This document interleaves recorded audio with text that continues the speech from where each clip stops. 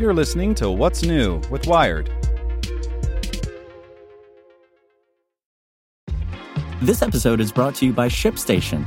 You know, some things take a lot of work, like sending little robots to far-off distant planets. And just as that's challenging, so too is running a successful e-commerce business, especially when there's so much to do. So I want to introduce you all to ShipStation.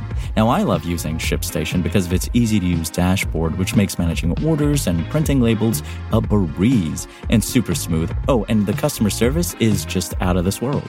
It's exactly what you need to help grow your business. Sign up for your free 60-day trial at shipstation.com/technews. That's shipstation.com/technews. This podcast is supported by Tools and Weapons, the podcast hosted by Microsoft Vice Chair and President Brad Smith. Each episode features insight you won't find anywhere else from the center of the conversation surrounding emerging technologies like AI.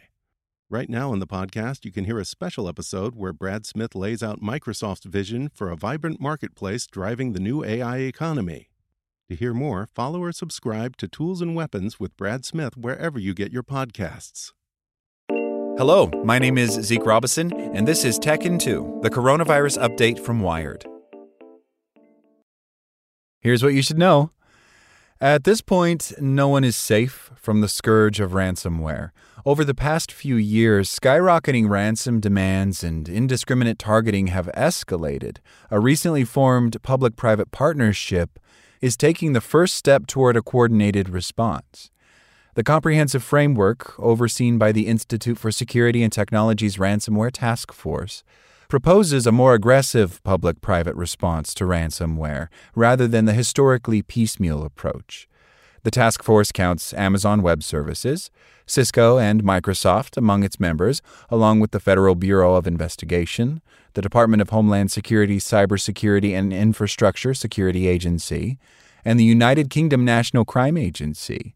Drawing from the recommendations of cybersecurity firms, incident responders, nonprofits, government agencies, and academics, the report calls on the public-private sector to improve defenses, develop response plans, strengthen and expand international law enforcement collaboration, and regulate cryptocurrencies. Founders and funders are flocking to the beach for an impromptu event that some are calling South by Southeast. So, what's the real story? The unofficial Miami Tech Week morphed into existence after a tweet Sunday by popular investor declaring this week the unofficial launch of Miami Tech Week. In the replies, hundreds of people chimed in about when they would arrive and where they planned to stay. Round-trip flights from San Francisco surged to more than twice their usual fare, according to Google Flights. I knew that tweet was going to go viral. Some people probably will stay in Miami beyond the impromptu tech week, seduced by the vibrant nightlife and the burgeoning community of startups and technologists. But the hype around the week could just as easily turn into a one-time networking event, not a lasting ecosystem. Read more about it on Wired.com. And lighting a computer-rendered Pixar movie isn't like lighting a film with real actors and real sets. The software Pixar uses creates virtual sets and virtual illumination, just ones and zeros, constrained only by the physics they're programmed with. Real-world cameras and lenses have chromatic aberration, sensitivities or insensitivities to specific wavelengths of light, and ultimately limits to the colors they can sense and convey. They're gamut. But at Pixar, the virtual cameras can see an infinitude of light and color. The only real limit is the screen that will display the final product.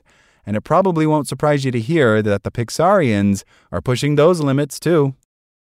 Want more news you can use? Sign up for the Tech in 2 newsletter at wired.com/TT. So if you ask anyone in the Wired newsroom what's on your mind, here's what some of us are thinking about. Big tech, the coronavirus pandemic, climate change, disinformation, and election security. What policing should look like in the future. This is Get Wired.